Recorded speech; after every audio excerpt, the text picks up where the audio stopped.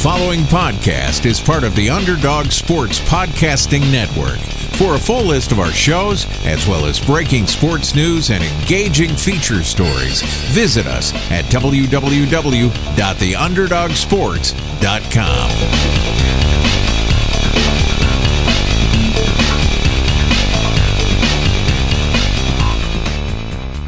Hey everyone, and welcome back to another episode of Tales from the Association. I'm Chris Horwedel, and my guest this week is Chris Anstey. This was a fun conversation, as Chris Anstey's career is both varied and interesting. Growing up as a star tennis player and coming from Australia, Anstey has a unique perspective on his career and the NBA in general.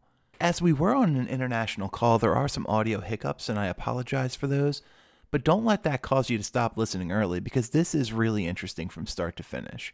Thank you so much for your continued support on iTunes. Please keep the ratings and reviews coming. We do appreciate them. That is it for the intro. Here is this week's episode of Tales from the Association featuring Chris Anstey. Enjoy. Tales from the Association, yeah, it's going down. This the podcast, yeah, you heard it all around. Players hit us with that career, cause you know that basketball, man, is not always there. Sometimes it come and go from the recruitment to the college phase, back to the NBA draft, yeah, that's nowadays. Playing internationally, and at the life at a basketball, man, they gonna tell us all how it go. See, story is how now you know. Tales from the Association. Yeah. Welcome to Tales from the Association. My name is Chris Horwedel, and my guest today is probably the most accomplished tennis player to ever grace the show, former NBA first-round pick and NBL MVP, Chris Anstey. Chris, thanks for coming on the show. What a wonderful introduction. It's something to hang my hat on. So let's talk about your journey. You only started playing basketball seriously at 17 years old, and before that you were one of Australia's best young tennis players, getting all the way up to being ranked number 2 as a 15-year-old. What was it that drew you to tennis growing up? Yeah, I fell into it. It was something I loved playing as a very young kid, and that was my childhood. A lot of my close friends today are still those I made from my junior tennis days, but love the sport, continue to love the sport, and I suppose even through my basketball career, I almost loved it just as much, but clearly the way I was built was better suited to basketball. Mm-hmm. People talk about, people who grow up with maybe a dance background or a soccer background, it helps their basketball. Do you think playing tennis growing up helped your agility, helped your basketball overall? Yeah, I do. And that thing, agility, absolutely. I was never the quickest tennis player in the state or anything like that, but, I'm comparing myself to some really small, really quick athletes. Mm-hmm. So I always felt that I moved pretty well.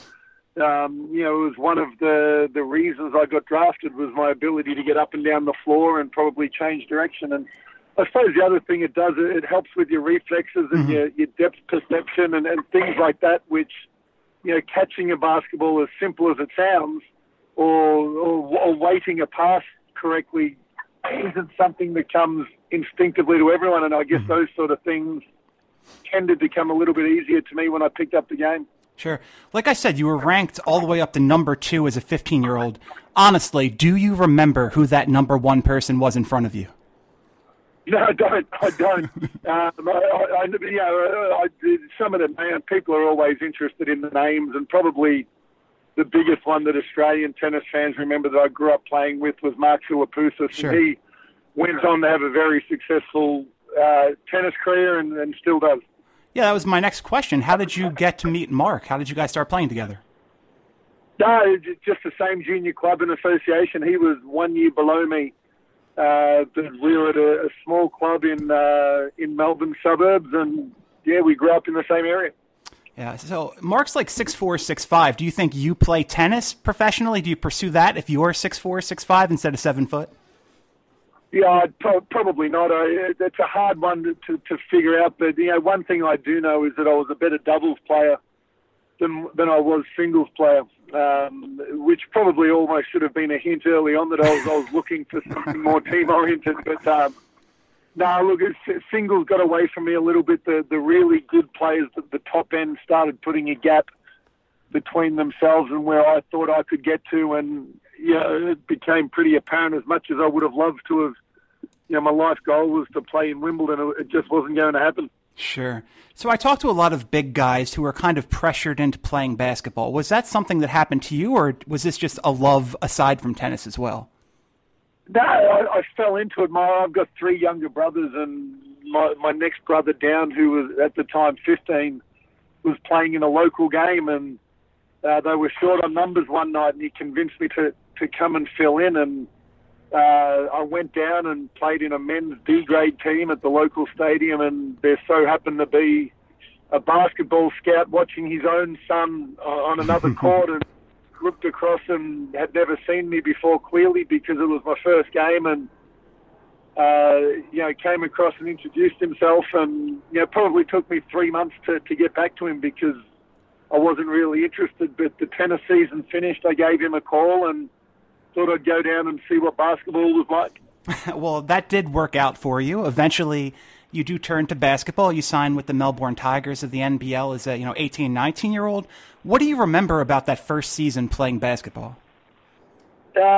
Andrew Gaze, I remember. He was the most famous Australian basketball player who I hadn't heard of, but realised very quickly how big a deal he was. But probably the thing I remember is how daunting it was and how far behind everybody else I was. I just completed year 12, so I had some time off. I committed myself to as many hours in every single day as I possibly could to try to catch up and see where it could take me. Well, I'm glad you mentioned Andrew Gaze because, you did get the chance to play alongside of him. This is a guy who a lot of people consider the greatest Australian basketball player of all time. What can you tell us about Andrew? An incredible scorer, just a guy that, not the best athlete and, not the biggest, strongest, fastest, anything like that, but his ability to shoot the ball and score the ball.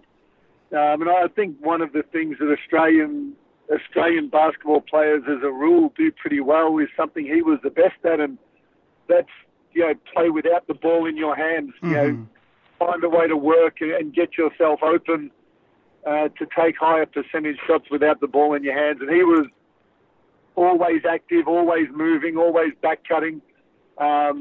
Certainly learned a lot in that aspect from him. Why do you think, he didn't work out a little bit better in his stints in the NBA? I was a little bit surprised to see how short and sort of ineffective they were. Yeah, probably defensively. He struggled. Even in the Australian NBL, he would generally guard the least threatening offensive player. I would probably say, and which is fair enough when he's playing so many minutes. But probably the ability to defend someone one-on-one, and I suppose the athletes are bigger and longer, and the way the game's officiated in the NBA probably didn't allow him to get to the line as often as he did at home, and he was always going to be able to score the ball, and I suppose his game was suited more to international officiating than it was the NBA. Sure. Well, I mean, even part of it is kind of the era he played in, too, because that was a much more physical era of basketball, whereas if he comes along today, it seems like with his ability to shoot, with his ability to move without the ball, this is probably a guy who gets you 15 points a night. Yeah, it could very well be. It's funny, I've always sort of had that thing in the back of my head with me as well, is that as a big who taught himself to shoot the ball, I probably would have been better suited 5 or 10 years later. But you know what? You play in the era that you're in, and we enjoy watching people. We enjoy watching the game evolve, and as we get older, we tell people a little better, and we'd like to think we would have been able to do that as well. So another guy that I believe you played with at some point was Mark Bradkey. And Mark is a guy who played for my beloved Philadelphia 76ers for a brief period of time. Is that another guy you think maybe if he comes along at another time, better basketball player, better career? Yeah, look, I think he was the toughest guy I ever played against. Certainly in Australia. His physicality and, just his dominance, and internationally as well. He had a fantastic international career, and I suppose didn't receive the accolades because he often played with Andrew Gaze and a guy named Leonard Copeland who took many of the highlights, but he, was just that physical presence that, I think he's one of Australia's best ever big men. And, we'd love to have seen him stick around at the 76ers for a little bit longer. Just didn't work out for him at the time. Yeah, well, it's, I guess that was mid to late 90s, something like that. And we waited a little while, but we finally got that Australian player who's going to help the Sixers franchise. Yeah, you did. Yeah, look, and Ben, and ironically, Ben's father, Dave, was also a teammate of Andrew Marks and my own in my rookie year. So there's a close relationship with many of the Melbourne Tigers and the Simmons family. And, he's special. We've known he's special since he was in 8th grade here in Australia. He was playing against 11th and 12th graders and doing what he does now in the NBA, just dominating players that were older than him. So he could very well, when we look back at his career, be recognised as the best Australian basketball player in history, I think. But, he's had an amazing start. The longevity, I think, is something that certainly will come into it. Well, I certainly hope that is the way it goes. But let's get back to you. After that first year with the Tigers, you're with the Southeast Melbourne Magic for a couple of seasons. Why move from the Tigers to the Magic? Because of their coach. Brian Gorge was, for me, the best development coach in the country. And, we trained in the same building, and I would walk past and see how hard they trained. It was a different level. It was built around youth, and it was built around improvement. And I suppose the Tigers was more built around established players and putting them into a system. So being very new to the game, I needed the development. I needed to get better. And it was a tough choice, but it was one I'd certainly do every time over again. And, I rate Brian Gorgon to this day as the most influential person on my basketball career, and much of it had to do with those 3 years at the Southeast Melbourne Magic. Gotcha. So 3 seasons in the NBL, you decide to make the move to the NBA. What factors went into that decision to leave home and try and play in America? Oh, look, it almost blindsided me. It came around so quickly, and I remember Gorgon coming into training one day and telling me I needed to get an American agent, and I thought he was crazy. I'd been playing the game for 3 years and had no idea. So it improved pretty quickly. Went and found an American agent on the recommendation of a coach that was close to me. But probably when I did that and understood more about the NBA was probably the least enjoyable for 9 months, because as a young athlete, you're always feeling like you're being evaluated no matter what you did. It was very surreal for me, and probably didn't handle that as well as people who've been around the sport longer may have. Tended to get too concerned in what other people thought. Sure. I do remember the game after I got drafted. It was like a weight being lifted off my shoulders, and I had a really great game, and found a way for the Mavericks to agree that I would stay and finish off the season with the Magic, and we lost in the championship series, and I was on a plane the next day to Dallas, and a whole new world. That's incredible. Let's talk about the draft process for you. As an international prospect, how difficult was that for you, especially since it seems like you were still playing in Australia at the time of the draft? Yeah, it was I believe a Wednesday or Thursday morning, and back then there was no pay TV in Australia. we didn't have coverage, so one of the television stations had organised a live feed for us to watch the draft, and my teammates came in and watched with me, and a few of my close friends and family. I had a guarantee from the Chicago Bulls that if I was available on the last pick of the first round, that they would take me, which in my mind was incredible. Obviously, everybody knows about the Chicago Bulls, and I'd never considered myself a first-round draft pick, knowing how raw I was, but Don Nelson's known for taking chances, and he certainly took a chance. And I was very appreciative of his faith in me.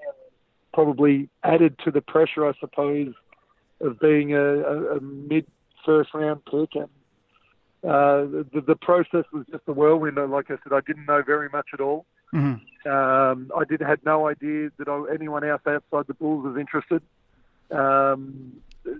It was sitting in a room. Wow, that just happened. Get back to practice.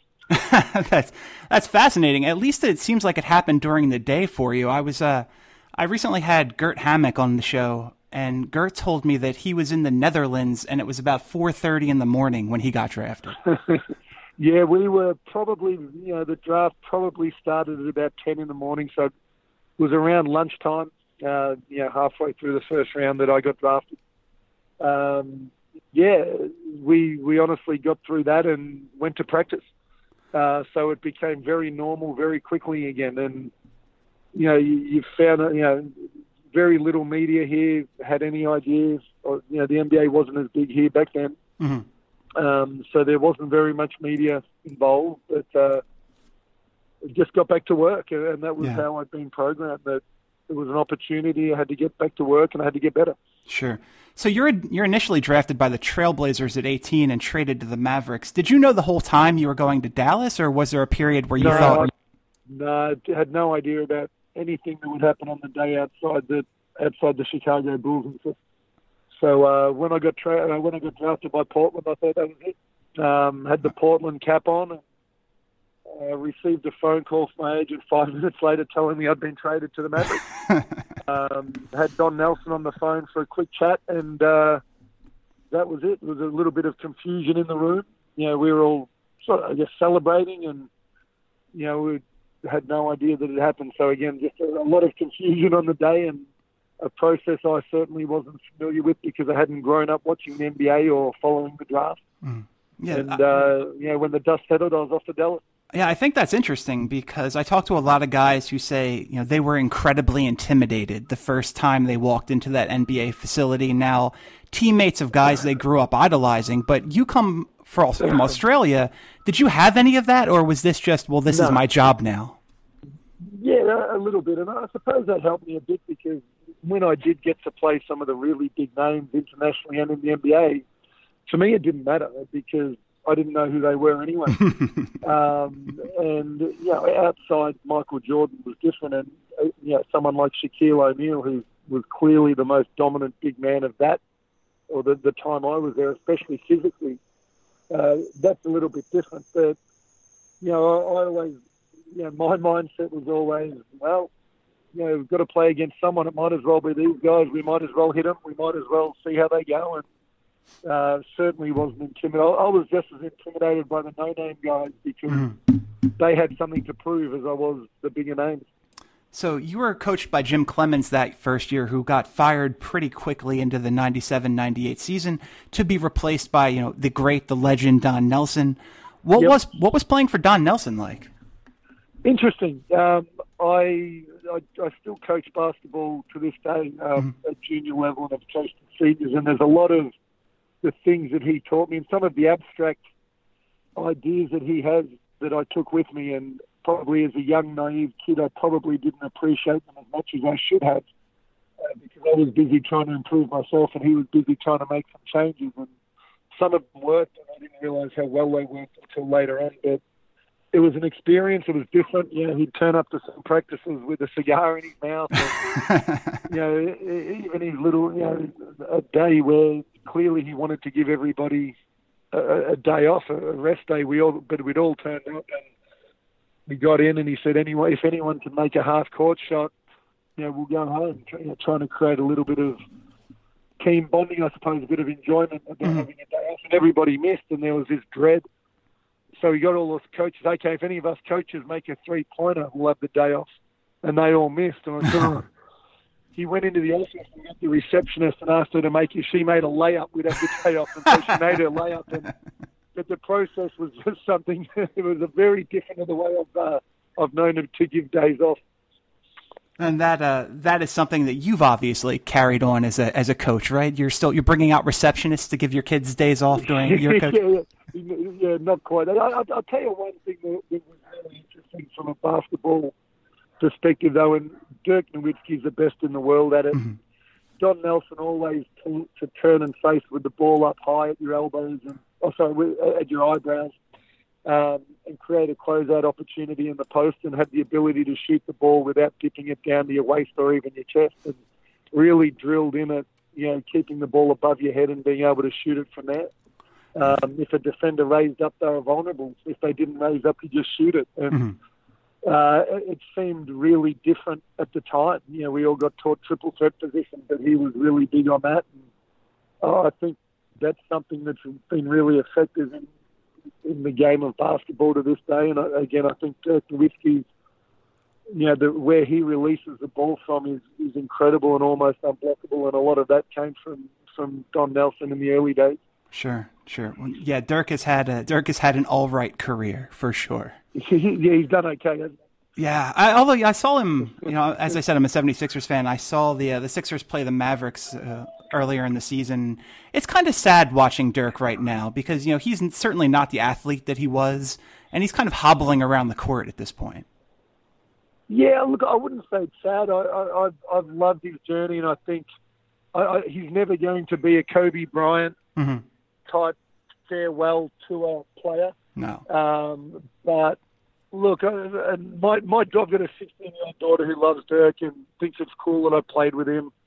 I've been telling her, watch him while you can because he's special, and he doesn't have to be the quickest guy or the most athletic guy to have his 10 or 15 points because he's got great touch and knows the game. And I think the way he'll approach this season is with the craftiness and the touch that, look, the Mavs aren't going to play finals. They're not going to make the playoffs, so there's no pressure on him to do that. I think we enjoy watching him while we can and celebrate what was probably an unexpected, amazing player.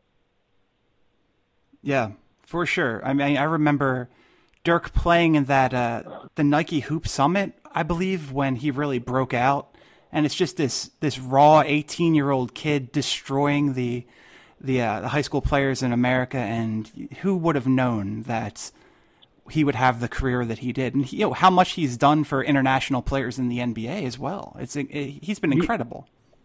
Yeah, there are not many players who really they do revolutionize that position. Michael Jordan clearly was one. I think Dirk has revolutionized that stretch four position. He really has. Back then, not as many bigs shot the ball from the perimeter back then. These days, it's almost a requirement that as a foreman you're able to shoot the three and play and be able to put the ball on the floor. Back then, it was more a power position. So he's done incredible things for the game. Absolutely. But we are here to talk about you. We're not here to talk about Dirk. So let's talk about that rookie season. You play in 41 games, but you never really find consistent minutes. What's going through your head at that point? Are you angry, frustrated, eager to prove them wrong? What are you thinking? Fortunate. I still think I'm in the NBA, and there are so many people who would love to have my opportunity, and I need to keep working. And probably gained a sense of confidence towards the end of the season when it was clear we couldn't do anything with regard to finals, and Don Nelson started having a real good look at some of the younger players, and I found myself playing, mid-20s, in the 30 minutes, many games, and had a breakout game against the Boston Celtics where I had 26 and had a couple more 20-point games, and played a role in probably one of my most memorable games when we beat the Chicago Bulls back in March of 98, and felt like I belonged, I suppose, by the end of my rookie year.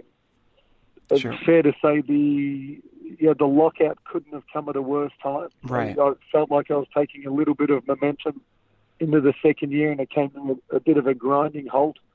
I think I always felt that I felt I could find a place in the NBA, but never quite got there consistently enough. Yeah, well, as you mentioned, that second season still played in 41 games, but that was largely because of the lockout, as you said, but you were getting less minutes. Why do you think you lost the playtime that second season? I never really want to guess. I know that coming, the preseason, I was starting in the five, and had a really good preseason. I was really, really happy with it. And, as we mentioned, Don Nelson has different ideas about guarding different people. the matchup in the first game of the season. I can't recall who it was, but he liked Sean Bradley defensively clogging up. Sean had a fantastic game and kept rolling with it. He had a really good period of time. So good on him. Look, with regard to reason, I always come back to myself. If I was better and playing better and didn't give the coach a reason not to take me off when I was on, then I'd play more. But hadn't quite evolved my game or my physicality to where it needed to be as hard as I worked, and was always just that little bit off what was required. Sure. Well, I mean, I guess I'm going to make a little bit of a liar out of myself with what we just talked about, but that second season also did see the arrival of a 20-year-old Dirk Nowitzki. Yeah. what was baby Dirk like to be around that year? Yeah, raw and homesick and sad. Fish out of water. A really close relationship with Steve Nash. Yeah. The three of us lived in the same apartment building and spent quite a bit of time together. But from a basketball perspective, I've just never seen anyone shoot the ball so effortlessly, even at that age. And he was. That's what he was. He was effortless. He was certainly not physical, and that's where Don Nelson rode him. But his story's been told. It took him probably a year and a half or 2 years, but when he clicked, it really clicked for him. Yeah, I think the only person I've ever seen with that kind of easy jump shot and that kind of easy range is like a Kevin Durant. Yeah, or even a Larry Bird. Sure. And that's probably a really easy comparison. Yeah, I agree with that. So going into the third season, you get traded to Chicago. Finally, you end up with the Chicago Bulls for a second-round pick right before the season starts. Is that trade hard on you, or are you kind of looking forward to a new opportunity? I'm a pretty loyal person and love the city of Dallas. And I think there's always a bit of pride involved. At the end of the day, when you're traded for a second-round pick, it's because the team doesn't want you. Yeah. And that hurt a little bit, especially knowing feeling that I had more improvement left in me. But as you said, the feeling was, and coming from Australia again, where players don't get traded, it was a different, I had to be in Chicago 48 hours later. So it was a bit of a process. But it was going to a place where I was wanted, probably into a really unsettled environment that was trying to establish a new identity. Everyone had left. Yeah. And all of the superstars had left, and they'd gone straight into rebuild mode. So it was a tough year. One that again I learnt a lot from, and probably culminated in. For me, it was always the year after was coming up to a Sydney Olympic Games as well, which was the only one I'll ever see in Australia in my lifetime, and the chance to participate in it was very exciting. And the conversation around the preseason started pretty early with the Bulls, and they suggested that they wanted me to try out. They were interested in having me back, but wouldn't guarantee even a minimum 1 year deal the next year. So for me to risk missing out on the Olympics and then miss out on an NBA contract as well was probably a little bit too much. Yeah. So chose to play in the Olympic Games instead of spending the summer with their weights guy. Mm-hmm. And you know what? If like I've mentioned earlier, if I was good enough and they just needed me back, they would have signed me. But I had a little bit to go and just wasn't quite good enough at that stage of my career. Sure. I mean, that had to be something of a frustrating season because you're getting 13 minutes a night, but you have career highs in points, rebounds, assists. You're playing well from a you perspective, but it seems like you're not ever getting the minutes. Yeah, look, there was a bit of a conversation around the reward for the guys who'd been the low-minute guys through their golden hour, the 50 Simmons and Will Perdue and the older guys. And of course, they brought in Elton Brand and they wanted to get a lot of minutes into him, so I fell behind those guys. The relationship with the two older guys and the future of that. So, yeah, look, it was what it was, and yeah. It was 1 year. And again, I thought, ironically, I think if I jumped forward and gave myself a few more years' experience, I was a much better player 3 years later. Probably 4 or 5 after some more time overseas, and would have been much better, probably suited to the NBA. And nearly had another crack at it a little bit later on, but when I look back for a 17-and-a-half-year-old tennis player to have had 3 years in the NBA and still be learning, I was going all right. Yeah, no, that's not bad at all. Comparing myself to most people. Yeah, you're doing just fine for sure, on the right path. So what was your relationship like with those guys who were you competing with in Chicago? I've had Will Perdue on the show, and it's a very, very nice man. Great, yeah, it was and that's what he is. He was fantastic. Dickie was fantastic. Randy Brown was great.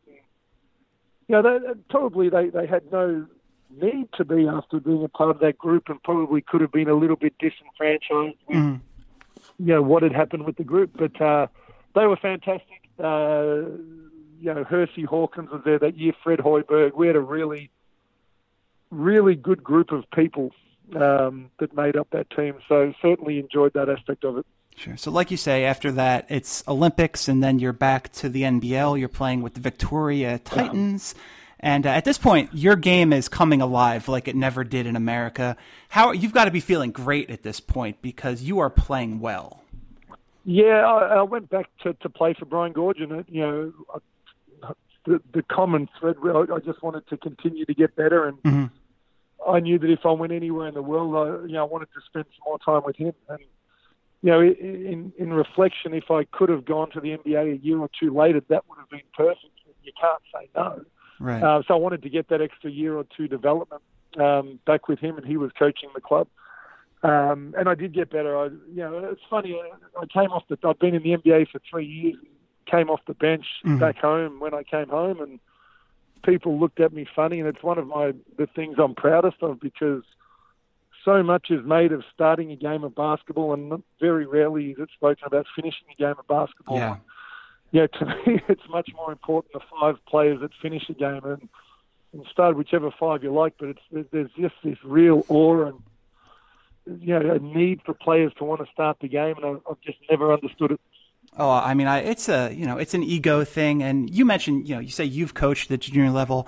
I also coached a lot of youth basketball in my time, and you're right. I wish you could get players, and even more than players, parents, to understand that it's not about who starts the game; it's about who finishes it. Absolutely, and look, even with we had a state team that won the national championships, and we had one player who was extraordinarily upset that he wasn't a starter. Mm-hmm. And, there are a number of ways we could have handled it, but it was right before the So we started him and played him 3 minutes. Well done. Now you're a starter. Different ways and means, but I've just never understood it. I just think you earn your minutes. You play where the coach wants you. And again, the last 3 or 4 minutes of a basketball game, well, obviously are the most important if it's close. I'm interested in this. I want to talk about this for a second. So this kid who you had playing 3 minutes as a starter, did this solve his problems? Was he okay at this point? No, well, it was just for one game. We said, well, that's what starting is. Oh, gotcha. That's what you asked. Yeah. There you go. All right. And then, when he piped up, I had a fairly big crack and said, how dare you? I said, I came off the bench for 3 years in the NBA. I came off the bench at the Olympic Games. I came off the bench often in Russia. I came off the bench when I came back to Australia. I said, how dare you be insulted by not being a starter? Right. And sort of put him back in his place a little bit. Yeah, that can be a difficult thing, the interplay between player and coach. Yeah, look, I think it's got to be transparency. And it's what I'm learning, or I've learned, is that the more you understand each individual, the better chance you've got of getting through to them. Yeah. But they've got to learn to trust you as well. So we've got to be pretty open as coaches, and again, pretty transparent. Otherwise, they spot it when you're trying to make them feel happy, or when you're making things up to appease them. I think they're pretty quilly. Agreed. All right, so 2 seasons with Victoria, and then a year in Victoria, and then you leave Australia again. You play 3 seasons in Russia. Why did you make the decision to leave? The club folded. Okay, that's a good reason. And I was on a trip with the Australian team playing in a tournament in Serbia, and was recruited by clubs from a few different European countries. And I'd love to give you a fantastic reason as to why I went to Russia, but they offered me the most money. Yeah, no, that makes sense. So it was an incredible offer. It was more than I'd made in the NBA, and I went. And probably realised 6 or 8 weeks in that I'd made a horrible choice. I hated it. No one spoke English. It got down to minus 45 degrees Celsius. Yeah. Just really, really tough place to live and to play basketball. And probably felt sorry for myself for about a week or two before I got over myself and just, get through it. No one's here to help you. Just, figure it out yourself. And that coupled with the fact that probably a month later they signed Martin Mercer, who was a teammate of mine back at the Mavericks, and he spoke both English and Russian, really helped. So from going, counting down the days to the end of that first season, and a very successful one, we made the grand final of the Russian Super League and won a Most Valuable Player award in a European tournament that we played in. But just wanted to get home and ended up staying in Russia for another 2 years because I found a way to enjoy it. But I realised how much I was developing, and I'd gotten tougher. I'd gotten less dependent on people around me. And as I mentioned, I was probably, I know that after a year or two in Russia, if I had a shot at the NBA then, I know that I would have had a shot if I hadn't have already been there. Mm-hmm. Did you ever get used to the temperature difference between Australia and Russia? I don't think so. Well, you do get used to it because it's an everyday thing. It was funny. I would come back here to Australia. Of course, we work in Celsius, but in Fahrenheit, you get days that are about 50, and I'm walking around in t-shirt, shorts, and it felt warm. It's amazing what your body adjusts to. Yeah, it really is. So, cut to 2005, and you are back where it all started with the Melbourne Tigers, although you're in a very different role than you were 11 years prior. You go on to win 2 more NBL championships. You're named MVP of the league both of those times. This has to be great. This has to be an unbelievable feeling. Yeah, it is, and probably the 4 or 5 most enjoyable years of my life, having been away for so long. You sit in there was probably a defining moment in Russia in my 3rd year where we won Russia's first ever European competition in any sport since they joined the European Union, which was a massive moment for Russian sport, a massive moment for the city of Kazan and clearly our team. And they had a parade, they had parties, all kinds of things, and they still talk about it. But I'd go home to my little 2-bedroom apartment. I've got no one to share it with. Sure. It became apparent that if you do something pretty well, and by that stage I felt that I played basketball pretty well, I wanted to share that with my family and friends. And at that stage I had a 4-year-old daughter and a 2-year-old son, and I wanted them to be educated and to grow up in Melbourne. So I went home for a number of reasons, and I was the happiest guy in the world to be home because I decided that was where I was going to finish up. Yeah, and I just enjoyed it. I enjoyed sharing my stories. I enjoyed continuing to challenge myself to work harder than the rookies. And the team had just lost. 2 of the guys you mentioned earlier, Andrew Gaze and Mark Bradkey, had just left the team, and so in everyone's mind they're going into a rebuild phase. Not many teams in a rebuild phase win the championship. Right. And we were very proud of that. And then we cut to 2010, and you decide to retire. Did you just know that at that point it was time to put your playing days behind you? Yeah, I'd had a pretty major hip surgery. I'd come back and played a few games, but I knew that I wasn't going to be able to do the volume of work required to play at the level that I wanted to. And I never wanted to be that guy where people would turn up to the game and say, "Well, just retire." So I retired when I felt like I still had. Very sad about it, but it was nice to move on to another stage. And I suppose, having not grown up with basketball, it was something that didn't impact me as much as it would have, I suppose, if I'd grown up playing it since the time I was 3 or 4. Sure. But like every other guy that retires, you miss the. You don't always miss. You don't miss the training. You miss the games, and you miss the road trips, and you miss the stories and the people. The games are just the things you talk about when you get back together again. Right. Well, you don't stay gone for too long at that point. You end up coaching Melbourne for a couple of years before stepping down in 2014. How was that for you? How was it? It was. I felt very privileged to do it. I'd coached, since I retired, and the reason I coached, or I realised I wanted to be was, you mentioned Don Nelson before, Brian Gorge, and various coaches I've had over the years that aren't going to be around forever to share these wonderful messages. And I'd noticed that people had started listening, and I enjoyed sharing what I'd learned, travelling the world playing basketball, and had some success at lower levels in the first couple of years at high school level and at a lower senior level, and was offered the job by the owners of the club who had been sponsors when I'd been there as a player. Great. So it really was thrown into the fire. Very proud of the fact that we had the club's best result in 5 or 6 years. My last year there, we got within one game of the championship series, and they haven't been there since. So a few contributing factors. First and foremost, believer in individual improvement and consistency and continuity with the group. I don't like cutting people for the sake of cutting them without investing in them first. Yeah. The ownership model was very different to that, where if someone wasn't producing, they'd replace them straight away.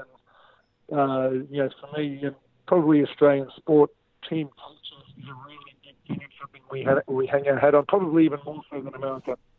Sure. So let's start to wrap this up a little bit, and we'll finish up with how I like to finish up on every show, a little quick game of word association. I'm gonna give you some player names, and just you tell me the first thing that comes to your head when I mention them. Doesn't have to be one word, just whatever comes to your head. Okay. Let's start with Andrew Gaze. Legend. Sean Bradley. Oh, Sean Bradley.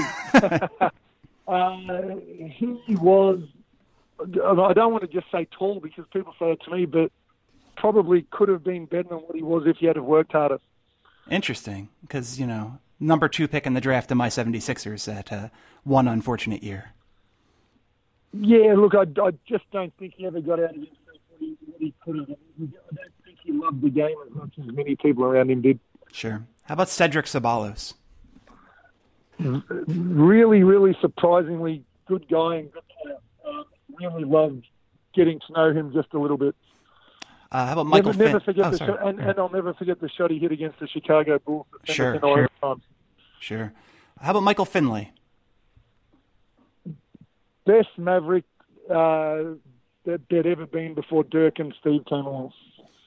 Yeah, and so probably a better Maverick, in the long term than Steve was, given how short he was there. I agree.